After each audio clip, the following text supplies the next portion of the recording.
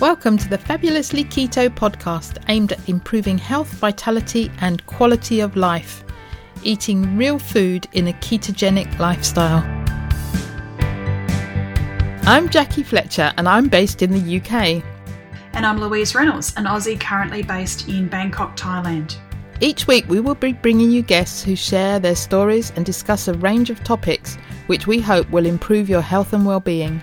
Many of the guests, like us, came to keto for weight loss and have stayed for their well-being, numerous health benefits, and because they are living their best lives.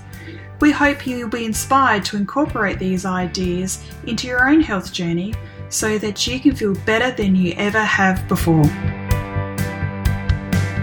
Thinking about starting keto? Take a listen to episode number 2, What is Keto and How to Start.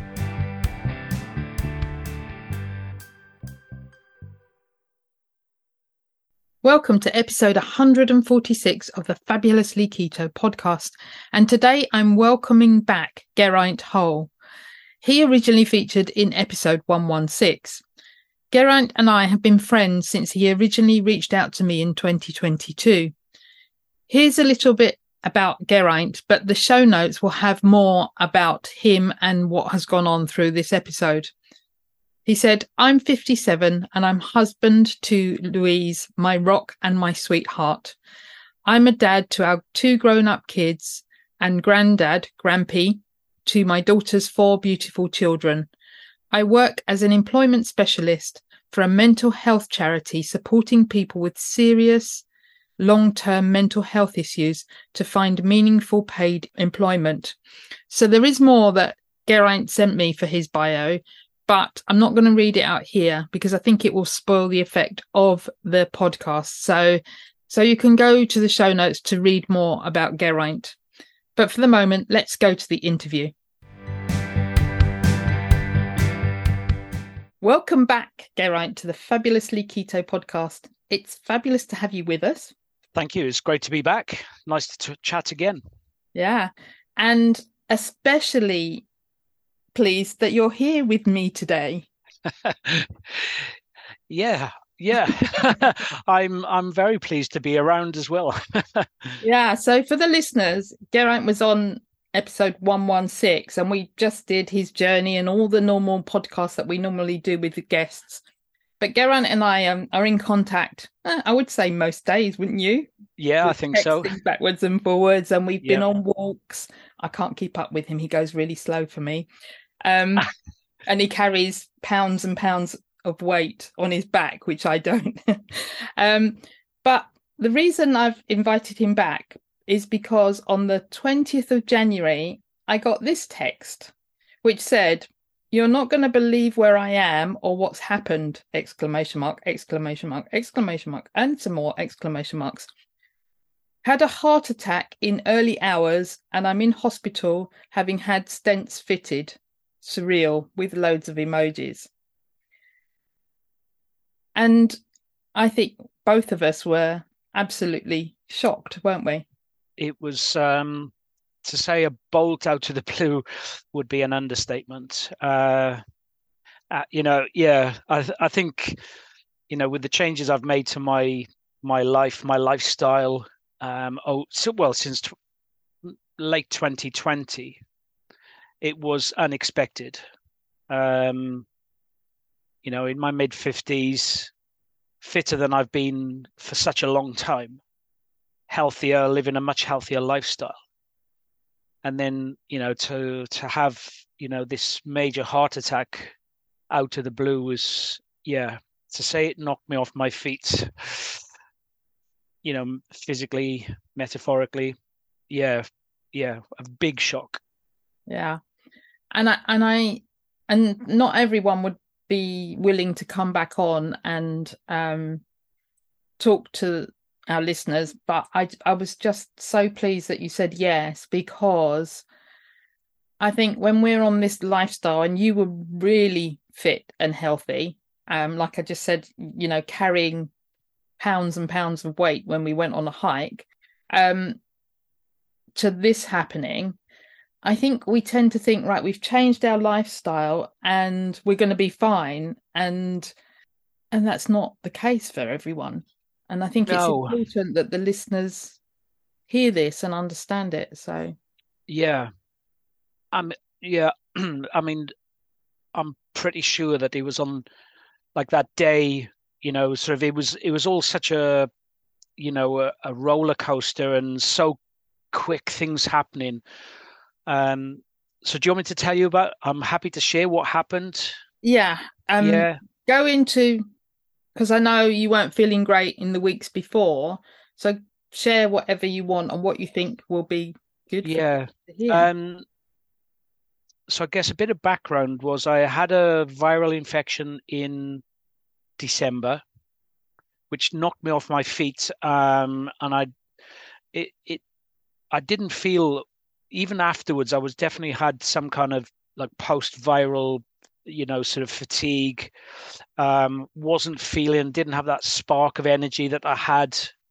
And then just after Christmas, I'd started to get back to the stage where I was thinking, right, I'm going out for walks. I'm starting training again. Um, and one night I think it was just after the New Year, and I woke up in the middle of the night with this pain in my chest. Being a typical bloke, I didn't connect heart attack, angina, that kind of. It was just a pain in my chest, and I was thinking to myself, is it the weight training that I'm doing? Have I aggravated like a muscle in between my rib cage with the heavy rucksack that I'm carrying when I go out walking sometimes? But on the night of the heart attack, I immediately thought that pain in my chest just after Christmas was exactly the same as this, but Yeah. it sort of eased off after about 10 minutes, whereas the heart attack, it didn't ease off and it just gradually got worse and worse and worse. So obviously there was something there with the virus, this angina or other mini heart attack. I don't know how you would describe it at Christmas time. And then on the 20th of January, I woke up 3 o'clock in the morning, excruciating pain in my chest. Eventually, I'm not sure, like time just, I don't know, just disappeared. And my wife Louise woke up and I said, look, I don't know what's going on. I've got this pain in my chest. Obviously, she's really concerned. I didn't know what to do with myself. Then I started vomiting. At that point, she said, all right, I'm ringing an ambulance. This is silly. And because I kept saying, look, this is what happened at Christmas time. It'll pass. It'll be okay. That didn't happen. I carried on vomiting. I was freezing cold, but I was sweating. So she rang the ambulance. They said it was going to be like an hour or more, which is a bit crazy. Then I said to her, look, you're going to have to ring again because this is getting worse. I don't know what to do with myself. I got her to get me an aspirin. I took an aspirin. I was trying to think of my first aid training, put myself in the W position, sitting on my bed, trying to sort of relieve some pressure. It wasn't getting better. She rang the ambulance service again, and pretty quickly the paramedics arrived. So they hooked me up to the machines. Yeah, you're definitely having a heart attack, and he was in the main artery in my heart, so it was a major heart attack. And they rushed me into the cardiac unit in Basildon Hospital. And by 6:30 in the morning, I'd gone through the I think they call it the cath lab. I'm not sure. I think that's what they call it. I'd gone and I'd had stent fitted. I think they'd clear out part of a blockage in another artery, but they'd put a stent into the major artery where the blockage was. And I was lying in the cardiac unit, all hooked up to machines by 6:30 in the morning. So it all happened really, really quickly. And I can only praise the service that I got. Sort of saved my life. Yeah, because sometimes the ambulances just don't turn up, do they? They're Exactly. really under a lot of pressure at the moment. Yeah, and you hear some horror stories. Over the last, well, definitely over this Christmas period. Probably the last 12 months.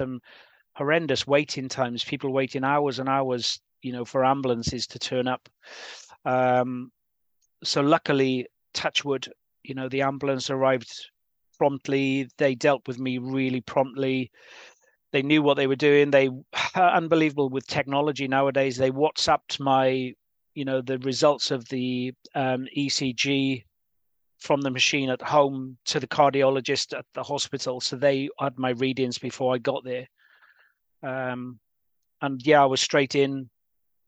I didn't realize, I wasn't sure how they did it.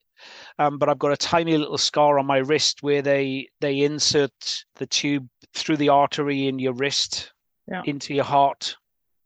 That was a scary experience, lying on that table, looking at the video of my heart beating, and then they moved the camera, and the side where the heart attack had happened, that wasn't moving.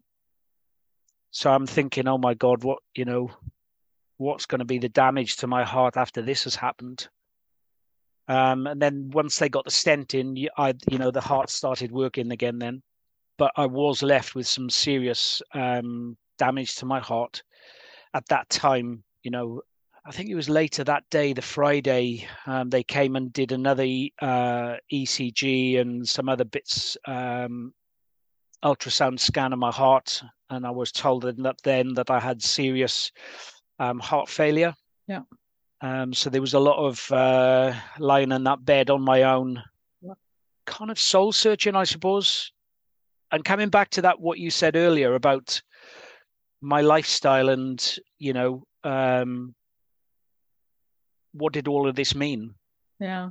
And to be honest with you, I think, I can't remember if we spoke about this on my first chat with you on the podcast. My exploration of like Buddhism and Stoicism and those kinds of things, that I think really did kick in, because I was thinking to myself,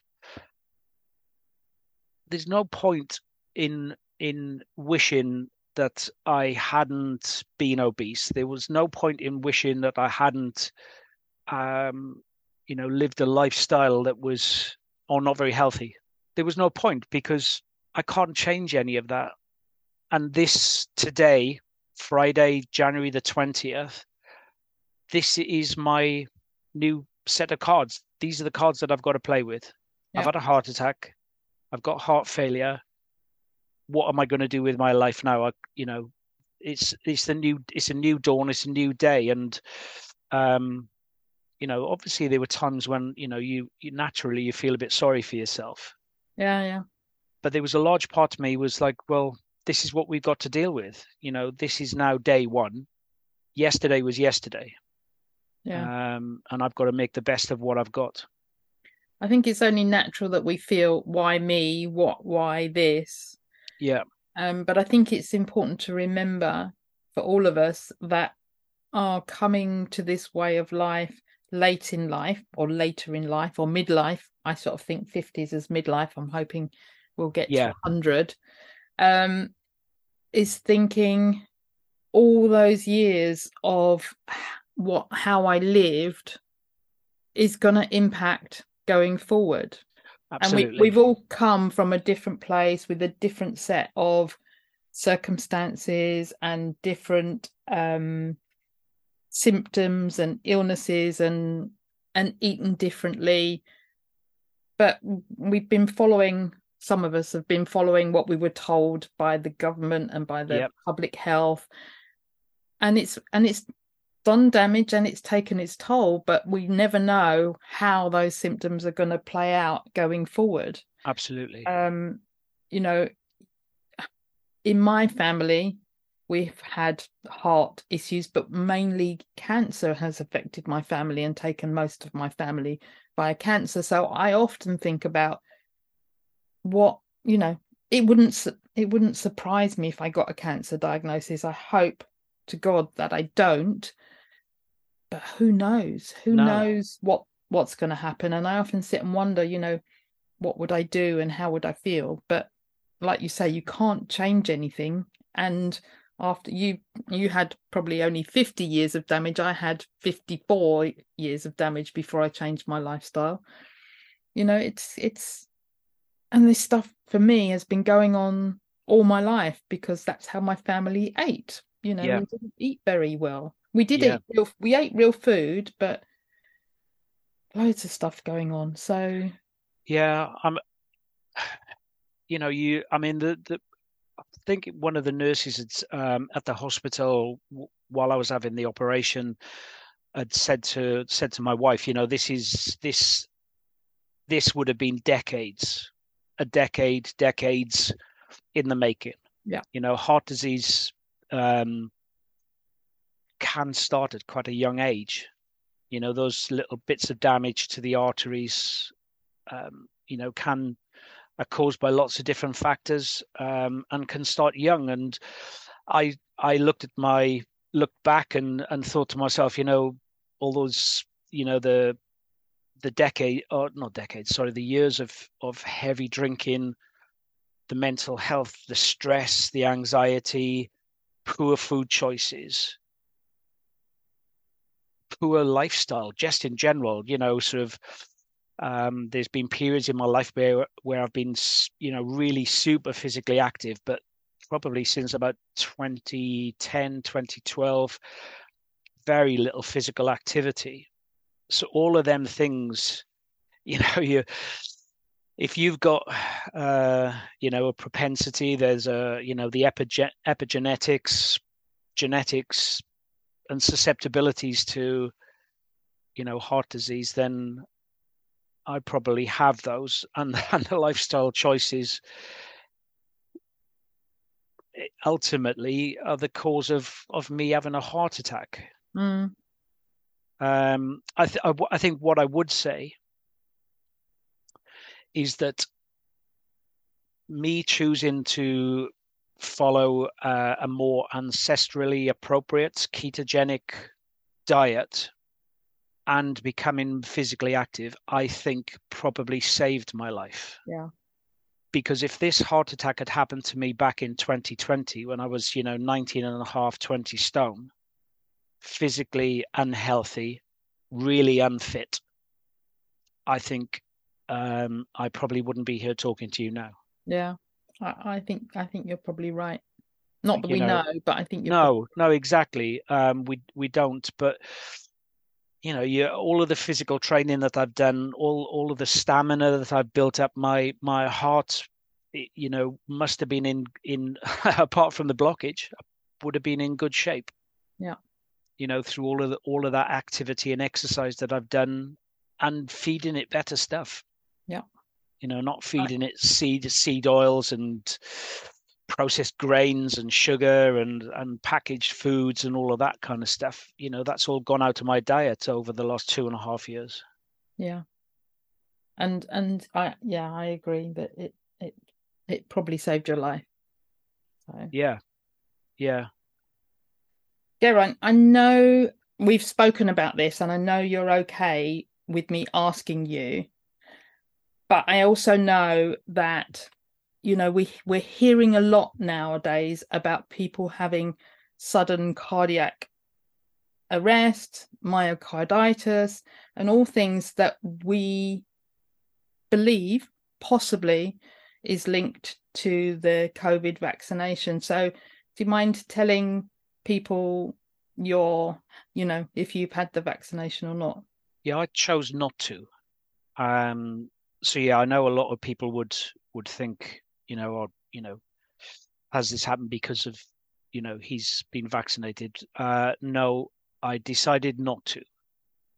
Yeah, I think it's a personal choice. I'm a firm believer in freedom of choice, Yeah. informed consent, and on the balance of everything that I'd seen and I'd read late in, like, before the vaccination program started, I decided even before it was rolled out that I wouldn't. Yeah. And the further we got into it, my mindset. So going back a little bit, so like in October 2020, this journey for me started when I decided that I wasn't going to rely on anybody else to look after my health but myself. I took responsibility for myself, for my health. I decided from now on, I'm going to decide what I put into my body. and I'm going to research what I eat, what I drink, and what I put into my body. And it's funny being in the keto world, this sort of almost like alternative lifestyle. You're exposed to researchers, academics, doctors, medical professionals who sit outside of the normal, whatever normal is. So I started to hear things about some of the what was in vaccines and vaccines in general, not just this one. And I thought I'm not keen on any of this. Mm. And at the start, it was I don't particularly want to go down this rabbit hole of the vaccine, but it was protecting the elderly, and I could see that if it was going to do what it said on the tin. And then when it started coming to rolling out to everybody, I was like, well, look at the data. It's not really affecting people under the age of, yes, there are people who have died and people who become ill who are under the age of, 75, 80. But the majority of people who are becoming really, really ill and really unwell with this are old people. Yeah. And although I was in my mid-50s, I wouldn't class myself as being old. No, we don't need to, do we? No. So, yeah, that's... Yeah, I think, because for me, I remember up until the 20th of January, if somebody had said to me they had a heart attack, immediately I would have, in my head, said he or she is vaccinated. That'd be a question, yeah. But because I knew, we've spoken about this in the past anyway, because I knew you weren't, I just went, "Ooh, I need to change my thinking around this." Yeah. So I'm sure that there will be listeners listening. So I just wanted to, you said you're happy to talk about that, and so I just wanted to cover it. So going back to after the 20th of January, tell us a little bit about what happened in the hospital in terms of drugs and how you felt about that and all those things that you went through quite a tumultuous time.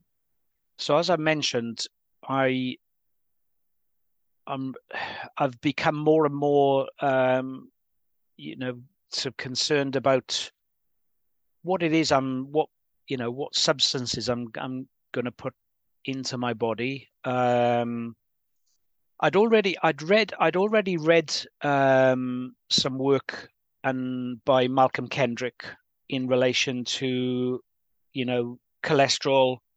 I think when you get into ketogenic diet, this sort of like low carb lifestyle, I think naturally you tend to hear stuff in relation to cholesterol, heart disease, because it's such a, saturated fat, and cholesterol is so demonized by the mainstream. Mm-hmm. So that when you listen to podcasts or you look at videos on YouTube, read books around the ketogenic lifestyle, that topic always crops up. Yeah. So I'd done a lot of research, a lot of reading, a lot of listening to podcasts, watching videos. And I knew that I was convinced that cholesterol was not the only factor, if a factor at all, and wasn't problematic in relation to heart disease. Mm-hmm. So, of course, the first time you see the doctors, the first time I saw the doctors, they all came around, I don't know, a handful of doctors doing their ward rounds, coming to see how you're doing. And they wanted to give me just, 2 handfuls of drugs. Cholesterol busting statins being the number one. And I said, no, thank you very much. I appreciate what you're saying. I told them that I was following a low carb ketogenic diet and that I was really well versed. And I'm not sort of undermining what they are professionals, they are doctors, but it's like, what are they taught? And I'm not undermining their professionalism, their care, because clearly they saved my life. but at the same time, there's other information out there. And when you have people like who are lifelong NHS doctors like Malcolm Kendrick, clearly a very, very caring, very compassionate, professional person, and he spent his professional lifetime researching heart disease, and he's saying cholesterol there was a book of his, wasn't it? The Great Cholesterol Con, I think it's called. Yeah, yeah. Or somebody like Asim Malhotra, who was a interventional cardiologist, and somebody who is looking at the data in relation to big pharma and saying this isn't, there's some cons going on in relation to the information that's being provided about the benefit of these drugs. Mm-hmm. So I said no, thank you very much to statins. There was loads of other drugs they wanted to give me. There was an ACE inhibitor, which interferes with processes in the body that I wasn't keen on having interfered with. There was a diabetic drug that, again, was something to do with like kidneys and water function. And it must have been really difficult to make that decision to say no to some of those drugs. It was. I would imagine you were under a lot of pressure to take them. Well, I know you were under a lot of pressure to take them. Yeah, after about 3 days, I spoke to one of the nurses in charge of the ward, and I said, look, please, can you put it on my notes? I want you all to stop pressuring me, because it feels like even the cleaner is saying to me, why aren't you taking these drugs? They'll save your life. I said, I'm having people who are clearly not qualified to talk to me about medication, asking me and pressuring me to take medication. And I don't want you to do that. You're telling me that I need to be stress-free and relaxed, and you're the ones putting pressure on me. You're the ones pressuring me and putting me under stress to do something I don't want to do. I've told you, I'm being polite. I'm explaining to you why I don't want to take the drugs, and that I believe that the lifestyle I'm leading will be helpful for me. But you're not listening to that. You're constantly pressuring me, and I want that to stop. And thankfully, they did. But yeah, there was a lot of pressure to take the medications. I could understand, to take the aspirin. The clot had caused there was a clot that had caused the heart attack. So taking a medication that would make your blood less sticky and less liable to clot, I could understand that. And there was another blood thinner which they said would stop any clots sticking to the stent. Mm-hmm. I could understand that. And the beta blocker, I could understand the reasoning to take that, because it would help sort of almost calm the heart, for the heart to not go into atrial fibrillation, which is this sort of disordered beating. Mm-hmm. Because of the damage to the heart, like the electrical signals of the heart would have been affected by the issue with the muscle.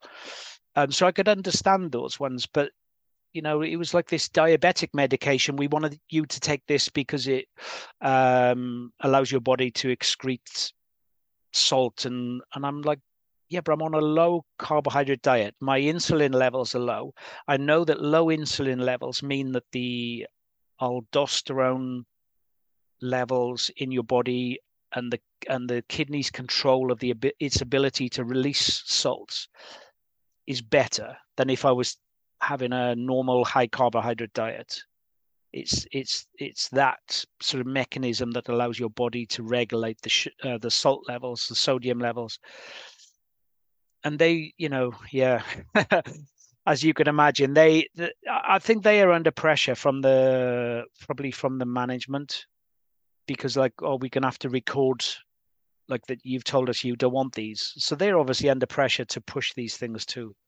Yeah, and that was very hard. And I can clearly remember being really, bearing in mind that I've suffered with anxiety, since my mum died 1998. I've suffered with anxiety since that time. I've got good control of it. management of it, but that certainly was definitely causing some little flare ups with that while I was in hospital. That sort of panicky, starting to feel a bit short of breath. So yeah, that was good once they stopped nagging me Yeah. Yeah, to go on these drugs.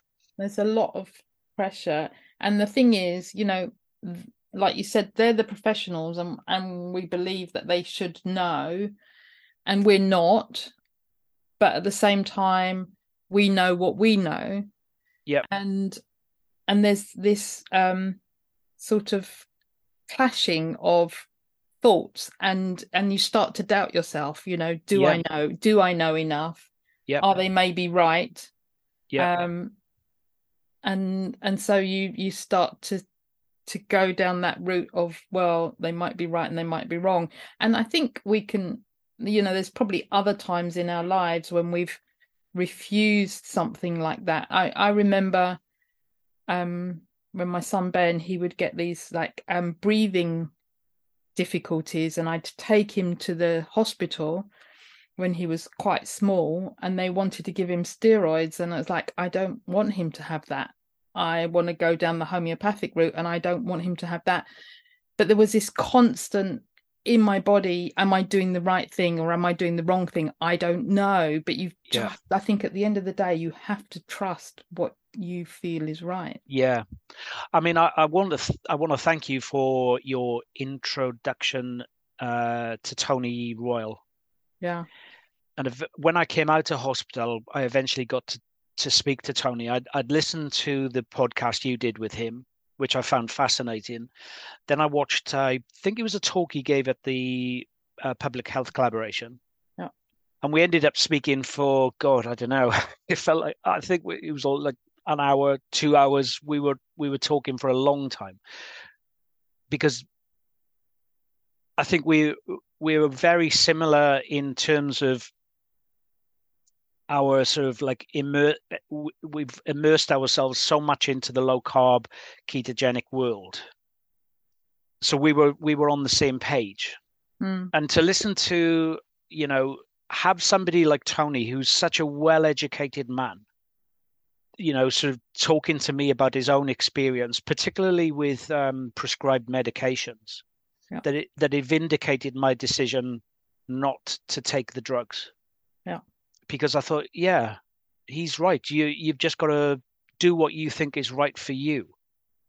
And, if, say, for example, I decided to take the statins, and every day I took that statin and felt stress and pressure and a bit of anxiety because I'm taking the medication, because I'm worried about it, but I'm still taking it. That stress and anxiety is causing problems in and of itself. Yes.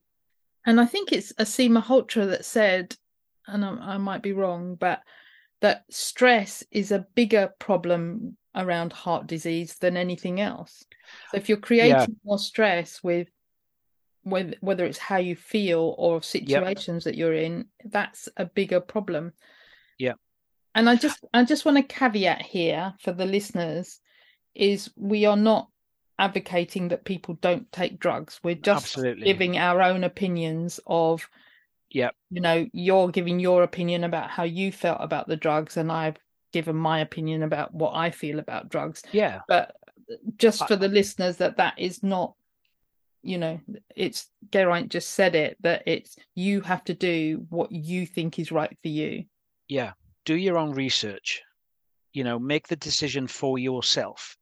If say somebody who's listening who's had a heart attack, you've got to look at what's right for you and talk to your medical professional about what's going on with you and what you want to do. Yeah. Ask them the questions, and don't be afraid to ask questions. Yeah. Like when I was in the hospital, I said, well, when they wanted to give me this drug called an ACE inhibitor, I said, well, you're telling me that it's going to make me live longer. How long? I said, because I know for a fact that the statistics on statins say that it's going to make you live longer, but actually the statistics say that if you've had a heart attack, it's going to give you an extra 4 days of life over 5 years. Yeah. And is that worth the side effects, the potential side effects? Yeah. Is it worth taking that drug for an extra potentially? There's no guarantee that you will get that 4 days. So is that risk worth it? And the same with the Ramipril. And like they brought me a randomized control study to read, and to me it made no sense. Not that it didn't make sense because I didn't understand it, but again, the length of life that he was talking about wasn't huge. Like if they'd said taking this drug is going to give you 10 years of life, you might think about it. you'd think about it, guaranteed. Yeah. But it isn't. And, speaking to Tony, he was very clear that a lot of the benefits of different medications were mathematical, statistical. It's not the real world. It's not looking at like somebody like me and monitoring me over the rest of my life to see how long I live. Mm. And who knows how long that would be in any given situation anyway. Yeah, exactly. So you can't, how do you measure that when you don't know how long you're going to live? Yeah. So that was really good to speak to him. I read, I think I'd already started, but I read Malcolm Kendrick's newest book, The Clot Thickens. Yeah. And I love Malcolm. I love his books because he writes exactly the same as when you listen to him speaking. He's got that really dry Scottish sense of humor, and he's so sarcastic in some of the I just love reading his books. It's so, I mean, as a lay person, it's so easy to read this book. He makes it so understandable. And coming back to what you said, in that book, because there was a chapter, I believe, if I remember rightly, about mental health and the effect of mental health on heart disease. And it's massive. Wow. And I was thinking, okay, so, the last 10 years for me, sort of 8 to 10 years from 2010 through to 2020 were a car crash in terms of my mental health. A lot of stress, a lot of anxiety, deep depression, and all of that impacts on heart disease. Basically his hypothesis is that heart disease is caused by damage to the lining of the arteries. Yes. And things that cause damage to the lining of the arteries are multifactorial.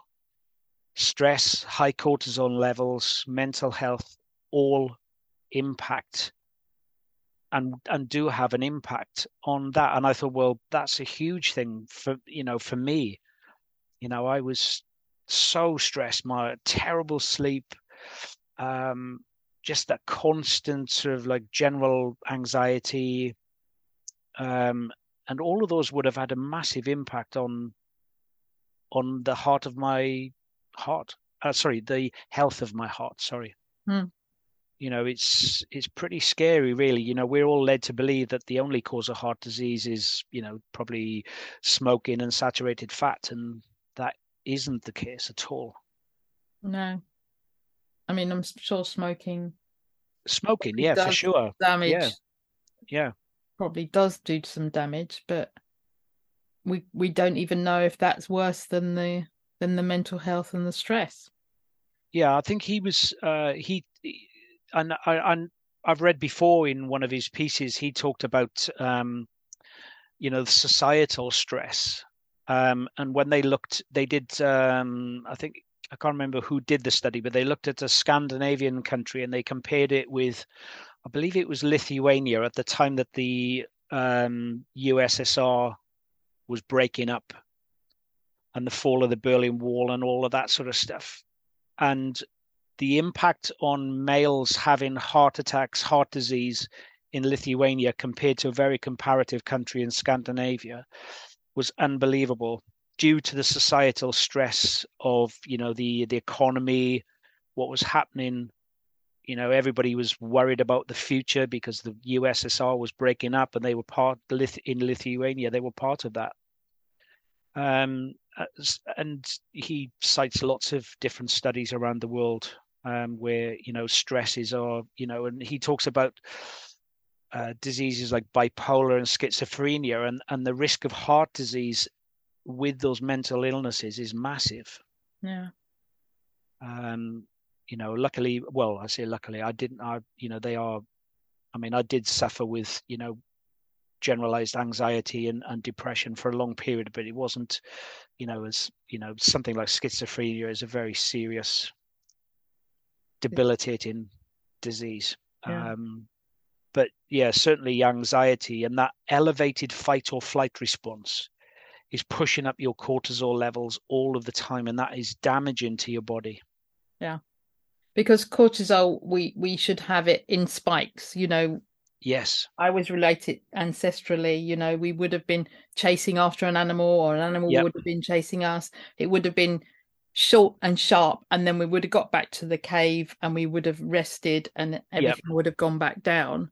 Whereas in today's life, it's a constant battle of just life and work and social media and TV coverage and everything that goes on, and constantly on the go, and lack of sleep and short hours of sleep, and all these things are impacting our stress on every day. I mean, sorry, go on. I was just going to say, unless we actively take control to reduce that stress, we're just in a state of constant elevated cortisol most of the time. You think back, through the pandemic, the constant fear and anxiety that was created by, the death, the case numbers, the death numbers, and all of that kind of stuff. People.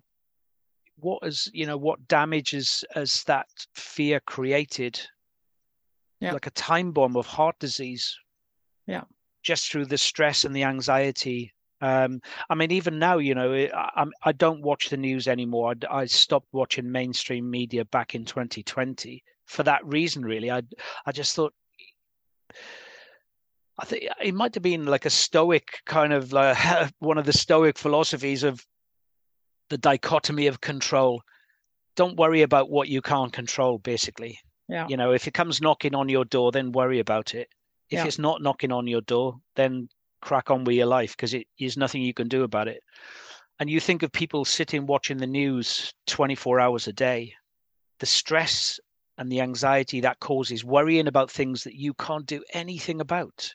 And that's not good for you. And in a recent podcast, and I know you've listened to it, with Ali Houston and Dr. Rachel Brown, Dr. Rachel was saying how the lockdown, the measures that were put in place, has massively increased mental health issues.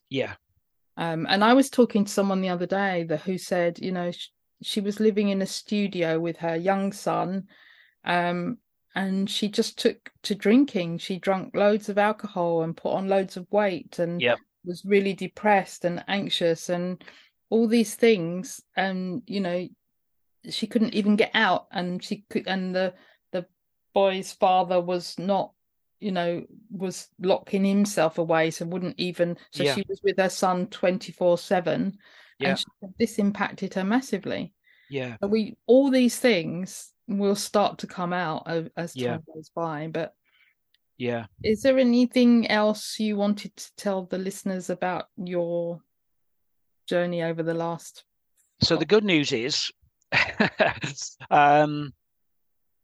so I carried on with the keto lifestyle.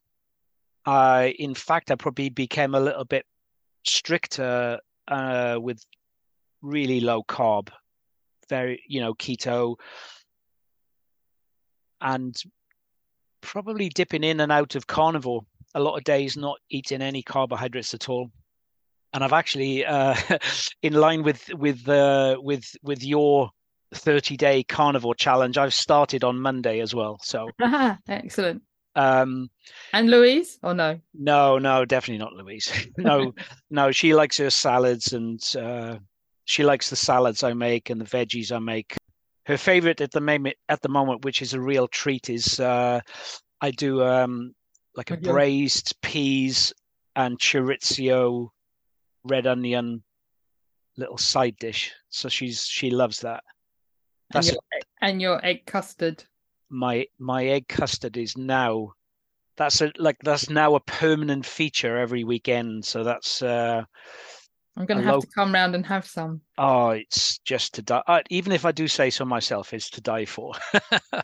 Yeah. Can you make me a carnivore one? Yeah, I actually saw. That's actually where I got the idea. Was on. Can't remember whose newsletter. It was one of the people in the carnivore world, Primal something or other, I think it's called, and he was on her newsletter, the carnivore baked egg custard, and it's basically just eggs, double cream. I can't remember. I can't imagine she would have put vanilla in it. But yeah, that was a baked egg custard. Yeah, I'm going to have to get the recipe from you. But you can make me some as well. Yeah, I know. So yeah, I carried on. I wasn't perturbed from my lifestyle. So yeah, my heart function wasn't good. I struggled to walk more than sort of 10 minutes in the weeks after the heart attack, but I was determined. I needed to do what I could. Yeah. And it should be said that many years ago, when I was a personal trainer, I'd actually trained to do cardiac rehab. So, I did my training at Addenbrooke's Hospital, and I could do phase 4 cardiac rehab training. So I did have a lot of knowledge, and I dug out some books and reread stuff. So I knew that cardiovascular training, aerobic training is really important for heart failure. So I set myself challenges, walk up and down the stairs at home as many times as I could, gradually increase that every day, go out for walks every day, carry on eating really good food, mainly animal products, lots of minced beef, eggs. I do like my double cream in my coffee in the morning, which I'm trying to stop. But that's my treat. I should also say that since the 20th of January, not a drop of alcohol has passed my lips. So I'm teetotal. Well done. I kind of thought to myself, do you know what? My body's got enough to be getting on with without dealing with this toxin. Yeah. And I thought, if I'm going to have to take these medications, my liver's also going to be dealing with those because they are toxic to some degree or another. So, and I think that's helped with my recovery. I did have a consultation with Asim Malhotra, and he said to me, if you can, try and go alcohol-free for at least 3 months, because alcohol does damage the heart. So I've taken that, and I've thought, well, I've not felt like drinking. I've not had any urges to, and now it's, nearly 4.5 months down the line. And I'm not missing it. And my bank balance is a lot healthier, as am I. So yeah, I've carried on my training, and I had a follow-up ultrasound on my heart, and my heart function is back to normal. I no longer have heart failure, which I'm not sure how I dodged that bullet, because I thought I was going to have heart failure then for the rest of my life. But I've got a little bit of damage, a little bit of scar tissue to my heart, but I'm not in heart failure any longer, which is just remarkable. And I think that's not drinking alcohol, really sort of taking the exercise seriously, eating good food. The other thing which I started was, so as I said to you before, and obviously I practice meditation. Yeah. So I think the relaxation is helpful, but I've also started doing breath work. So I looked into the types of breathing exercises you can do to increase nitric oxide, which is a vasodilator, helps your arteries to relax. So I think all of those things probably are a combination of me now being here talking to you today, back to the last 2 weekends, I've managed to walk half marathons on the Saturday on each of the last 2 weekends, and feeling really good doing those walks fasted. Any weight? Have you gone back to carrying any weight on your back? Yeah, I haven't gone up as heavy as I was before. So prior to the heart attack, I was up to once a week. I would do a really hard training walk where I'd carry a 35-pound rucksack. Mm-hmm. I think I did one the other day with about 25 pounds. I'm just being sensible and, taking my time, gradually increasing the effort of what I'm doing. Because it's only been 4 months since my heart attack, and I don't want to sort of give her an excuse to have another shock. Yeah. But no, I'm feeling, and thankfully, because I'm not in heart failure, I could stop taking the beta blockers. And since I've stopped taking the beta blockers, I feel like my old self again. And the cardiac nurse had said to me, it'll take a little while for them to get out of your system. But that's, because I was like fatigued, I was really sleepy all the time, struggled to get up in the mornings. But since I've stopped the beta blockers a few weeks back, I'm back to feeling like I've got a real spark and zest for life again. Yeah. Excellent. Yeah. And I know you're back to work, so. Yeah, I went back to work. I think it was about 6 weeks after the heart. It's 4 to 6 weeks. Yeah, it was around about that. But work, I have to say, my work, my manager, the boss of the charity were all super supportive. Couldn't have been more helpful, really. Yeah. And they phased you in, didn't they? Yeah. Yeah, they were very concerned, and were like, if you're not feeling like working today, that's okay. Just log on and do what you can and just chill out. No, they were brilliant, really, really good. Excellent. So, is there anything else you want to mention before we finish? Before I ask you for your 3 top tips, actually. I've actually prepared my 3 top tips. Last time I sort of forgot to do that, and I sort of tried to wing it on the spur of the moment, but I put a little bit more thought into it today. Good. Anything else though that you feel I should have asked you, or you would like to tell people? No, I don't think so. I mean, I would say if you have had a heart attack or heart failure, and you want to go, for some alternative information, some really good resources, I would highly recommend Malcolm Kendrick's book, The Clot Thickens. Yeah. And also Asim Malhotra's book, A Statin-Free Life. Yeah. Really good reads. Yeah, very informative. And the thing I liked about them was, both books really, but like with Malcolm's book, take this vitamin or this supplement or do this or do that. Yeah. So real things that you can do that will help. Yeah. And I always recommend Malcolm, the other book of Malcolm's, The Great Cholesterol Con, for people who have been told that they've got high cholesterol. Yep. And that it's not a reason to go and jump into medication. Go and get his book and then, make a informed decision. I think that's the key, is informed decision. Do your research.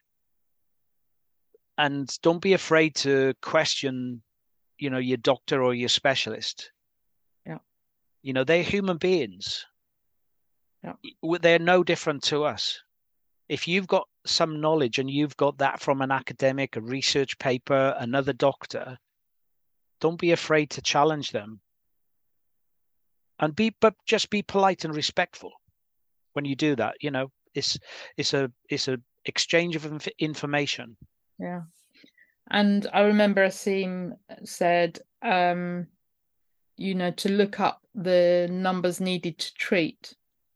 Yes. And I'll include that link in the show notes. Yeah, there's a website you can go to for that. Yeah, I think it's Yeah. bnnt.com or .org. Anyway, Yeah, I'll I put think the link in yes. the show notes.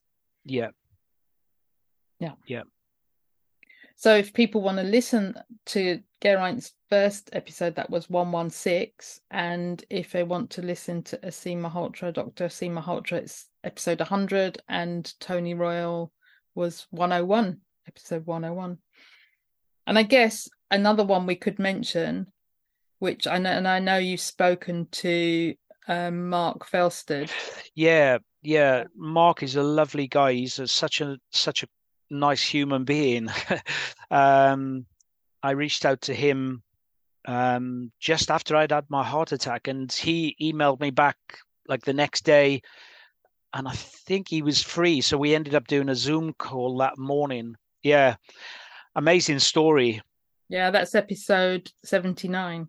Yeah. And again, him and his organization, We Love Our Hearts, he's really trying to sort of, I think it's Ben Azadi on Keto Camp. He talks about pain to purpose. And I think when something happens to you, that you can then use a negative experience, but turn that energy into a positive life goal. I think that's so important. Yeah. And I'm sure that you just coming on and sharing your story with all of our listeners, I'm sure that will have a positive impact on, if not one person, but maybe more, who knows? But I'm sure that it would definitely impact somebody throughout the world. Yeah, I hope so. I think that word hope is such a powerful word. And never give up. Yeah. So we're on to your top tips. Your prepared top tips. My top tips. Da, da, da, da, da. Drum roll, drum. Well, they're probably going to be really disappointing now, but I would say, so these probably, although these are probably more about the low carb keto lifestyle. Okay. So number one would be know why. Know your why. Yeah. Why are you going into this lifestyle? What is it you're unhappy with that is what are you trying to change? Why are you trying to change? Because that is such a motivator. And even for me now, I'm almost 3 years low carb lifestyle. It doesn't happen that often now, but if, say, for example, I was you have that smell of toast cooking, and all of a sudden in your mind you've got this hot piece of toast with melted butter and jam on it, and I just think to myself, oh, that'd be really nice. Or what about that slippery slope back to being 5.5 stone heavier than you are now, and being that person who was so unhappy? Is it worth it? Yeah. And for me, the answer is always no. Yeah. No, it's not. I'd rather make more healthy choices. Yeah. I think the why is so, so important. Yeah. When I'm working with clients, that's the first thing we do is, why are you doing this? Yeah. And not just to lose weight, because weight loss, anyone can lose weight. Yep. But it has to be deeper than that. It has to go really into the core of your being as to why you want to do it, and it has to be something that will sustain you through those moments of hot toast, because I smell hot toast every single day. But it's really got to resonate with you as to why you're doing this. So I totally. And I'm in my day-to-day job, I'm an employment coach. I help people with long-term mental health problems to find employment. And I will use that with them. Why do you want to work? And, those sort of deep-seated beliefs and sort of values, as, somebody might say to me, I want some independence. I want to get off benefits, and I want to do my, I want to look after myself and have some self-respect and all. they are such deep-seated values that, like, if you can tap into those, they keep you on the straight and narrow. Yeah, definitely. Okay, that's number one. Number two. Plan and prepare. Yeah. So I am a typical, which may be obvious to some people who are listening and think, yeah, he's got anxiety. Yeah, he's probably a type A personality. Yes, I am. Perfectionist. I plan my meals 2 or 3 weeks in advance. I just do it on the notes on my phone. And when I've got a spare 10 minutes, I'll sit down and I'll plan the week for 3 or 4 weeks' time. And then when I come to do my shopping online, I look at what that meal plan is, and I only buy for me and my wife what we need for that week. Yeah. So that we haven't got that temptation in the house of things, that could sort of draw you away from this lifestyle. So that's the planning, and the preparing is, when you go to work, take your food with you. If you can, get up an extra 15 minutes earlier, prepare your lunch, take it with you. And that doesn't have to be cold lunch. Some mornings, I do a lot of cooking. I'll make my own bone broth. Some days I might I'll heat up some bone broth, cook some beef, make some minced beef meatballs, put them in some hot broth, stick them in a flask, and you've got your lunch. Or, cook some scrambled eggs, bit of cheese, some mackerel, whatever it is that you enjoy, take it with you. And I think the other thing I was thinking when I was thinking about that was, if you get stuck and caught on the hop and you've got to go to a supermarket, just buy some cold meat and cheese. Yeah. Did you hear at the PHC conference last weekend? The food was not. Oh yeah, you said to me about that. Yeah, it's not suitable for low carb, keto, and carnivore. There just wasn't anything. So we ended up buying some mincemeat, cold mincemeat, and some cheese slices, and wrapping the cold mincemeat in the cheese slices. That's dedication to the cause, Jackie. Yeah. But actually, I hadn't thought of it, and it was my friend Heidi that suggested it, and I thought, that will definitely stay as a possible lunch, because I won't use a microwave, so my lunch is invariably cold. But I've got used to eating cold meat, cold steak. I think sardine. I don't like sardines particularly, but I will eat them because they've got that tin opener tin. Yeah. That's an easy on the go, and hard-boiled eggs are a go-to for me as well. Yeah, I'm trying to sort of mix up, because I was thinking I've been tending to have something like some kind of minced beef kind of thing for lunch. So I'm going to vary it up a little bit. I'm sort of like one day minced beef, another day eggs, and just vary it. So you got some variety while I'm doing this carnivore challenge. So I'm supporting you, but yeah, cold burgers I've had as well the other day. I made some for supper, and there was some left over, so I just had cold burgers. Chicken wings are so cheap. Yeah. Stick them in the oven, crisp them up, even cold. They're really good. Yeah. My final one. Yeah, go for it. Get outside. Yeah. Go out in the sunshine, be in nature, be present. Listen to like the birds singing, look for animals, look at the colors and the smells. And I think just being in nature is ingrained in us as human beings. We've evolved to be in nature, and sitting in our little boxes, like, Richard Smith talks about, doesn't he? Is one box to another box. One box to another. That really resonated. And for me, I love being outside. I think that's part of my overall recovery from the mental health, sort of since 2020, but certainly like with my heart attack, going out and walking and just having that period of being outside in the fresh air, the sunshine, being in nature. Ancestrally, I can't remember who said it. They were, I think it might have been Bitten Johnson, actually. I was listening to a podcast with her the other day, and she said she likes to prescribe LSD, and it's a long stroll. I can't remember what the D stood for, but basically it's Daylight, going maybe. daylight. Yeah, maybe. Yeah.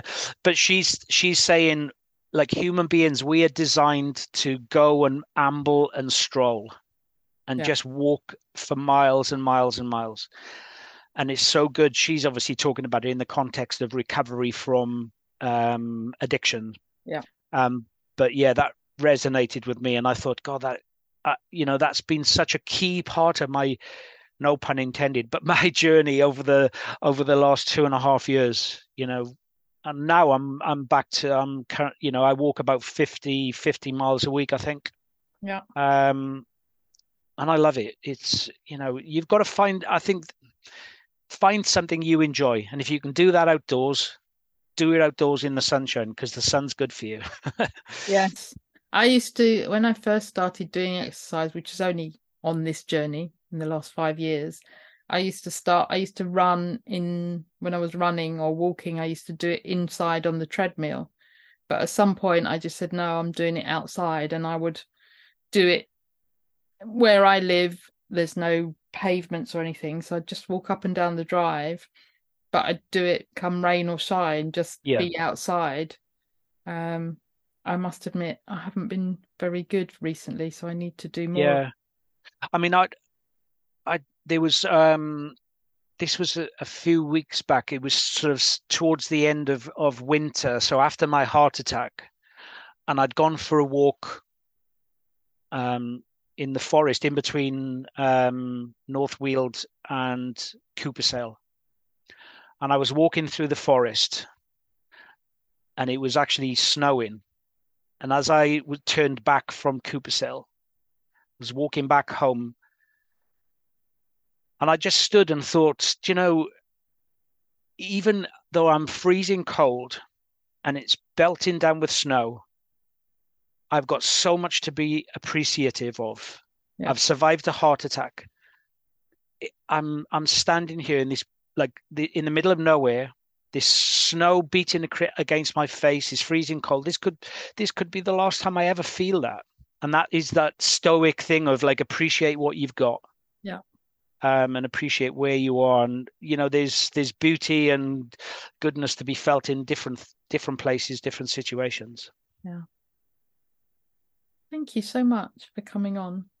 My pleasure, Jackie. My pleasure. Yeah. And I hadn't sort of planned to say this, but I want to thank you for your help and support throughout this time as well. It's really been appreciated by me and Louise. Thank you. We've spoken to people over the years who have changed their way of eating, changed their way of lifestyle, and then have developed a disease of some sort. So Audrey Boyle, which I think is episode 4, developed Parkinson's. Kathy Watson, who I interviewed recently, developed cancer. So whilst we're eating healthily, we're not invincible. You can't just change your way of eating now and expect that you're going to be healthy for the rest of your life. We cannot ignore the fact that we abused our bodies for the years that we did. Now, for some of us, it was longer than others, and for some of us, it was more intense than others. But we've all abused our body in one way, shape, or form, and it will take its toll. Plus, we need to remember that there are environmental factors that will be influencing our health and well-being, and a lot of that is out of our control. So the best we can do is maintain our healthy eating so that our body can detox much of these toxins that we encounter through the air that we breathe, the environment, the spraying of crops, and if you live in the country, you're going to be around, we have fields around us, so when they're spraying those crops, I'm going to be inhaling some of that, even though I don't want to be. So all these things are going to take their toll. So don't change your way of life and think that you're invincible. Geraint did mention that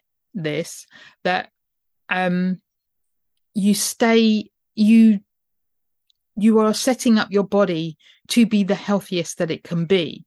And so the best we can hope for is that if we develop one of these diseases, that we can deal with it better. And Geraint is convinced that he survived because of the lifestyle changes that he made through diet, getting out and doing exercise, through his meditation, through his stoicism. All of that has impacted how he is now, so that he thinks if he would have been how he was more than 3 years ago, he might not have survived. And, you know, all credit to him that he's continuing this way of eating. It didn't make him scared. It made him more determined. And it also affected me because we're quite close. As we mentioned, we message most days. We will go out for walks together, not very often because I don't have a lot of time and I'd love to do some more walking. But what it did is, over the last couple of years, if you will have heard me mention that when I go on holiday, I come off plan. When it's Christmas, I come off plan, and all those things. And it's only a couple of weeks a year, but I am doing it. I am eating wheat. I don't eat seed oils so much, but I do eat some ultra-processed foods when I'm off plan. So what it did for me was made me more aware about my health and coming off plan less. So when I was away in March, I did come off plan, but it would have been a challenge to stay keto in that environment. But I still ate well. But when I was away last weekend, I stuck to carnivore, and other than some wine, I stuck to my way of eating. Also to mention that Geraint sent me the link to the website that has the egg custard website. So the link to that website is in the show notes. And since talking to Geraint, I have purchased the audiobook A Clot Thickens by Malcolm Kendrick. I've read The Great Cholesterol Con, or I listened to it. I've listened to A Statin-Free Life. I recommend both of those to my clients. But now I've still got another book that's on the go, but when that's finished, I'm going to listen to A Clot Thickens. And I also mentioned about the PHC conference and how Heidi and I bought some cheese slices and some mincemeat, and we rolled it up in the cheese slices. That has become my new favourite food, especially since being carnivore. And while I was on holiday, I buy slices of Gouda or Edam. I butter them because I want a bit more fat. And then I add the mincemeat, which is salted, and I roll it up. When I was on holiday, I added another little treat, which is cream cheese. So I've got the layer of cheese, a layer of butter, a layer of cream cheese, and then the mincemeat, roll that up. And that is my new favourite food.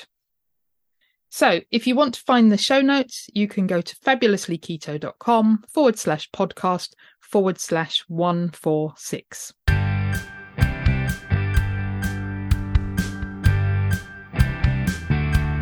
It would be great if you could support us through Patreon. Go to patreon.com/fabulouslyketo and you can choose the monthly amount you wish.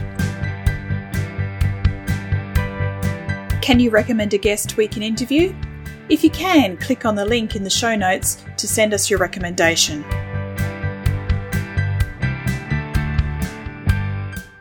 Would you like to join our Facebook group? Search for Fabulously Keto on Facebook. Our Facebook page is called Fabulously Keto and you can follow us there. Or you can follow us on Twitter. Our handle is Fabulously Keto. Or follow us on Instagram, Fabulously Keto 1. Did you enjoy the show? Let us know you listened by tagging us in your Insta story or Instagram post using the handle Fabulously Keto 1 and the hashtag TFKP. All the links are on the website and in the show notes. If you haven't subscribed to the podcast, click the subscribe button. Reviews help us to be found and reach new listeners. Please leave a review of our show on your preferred podcast listening platform. We appreciate you taking the time and read them all. Disclaimer. The information in this podcast is for informational and educational purposes only. Nothing in this podcast can be taken as advice.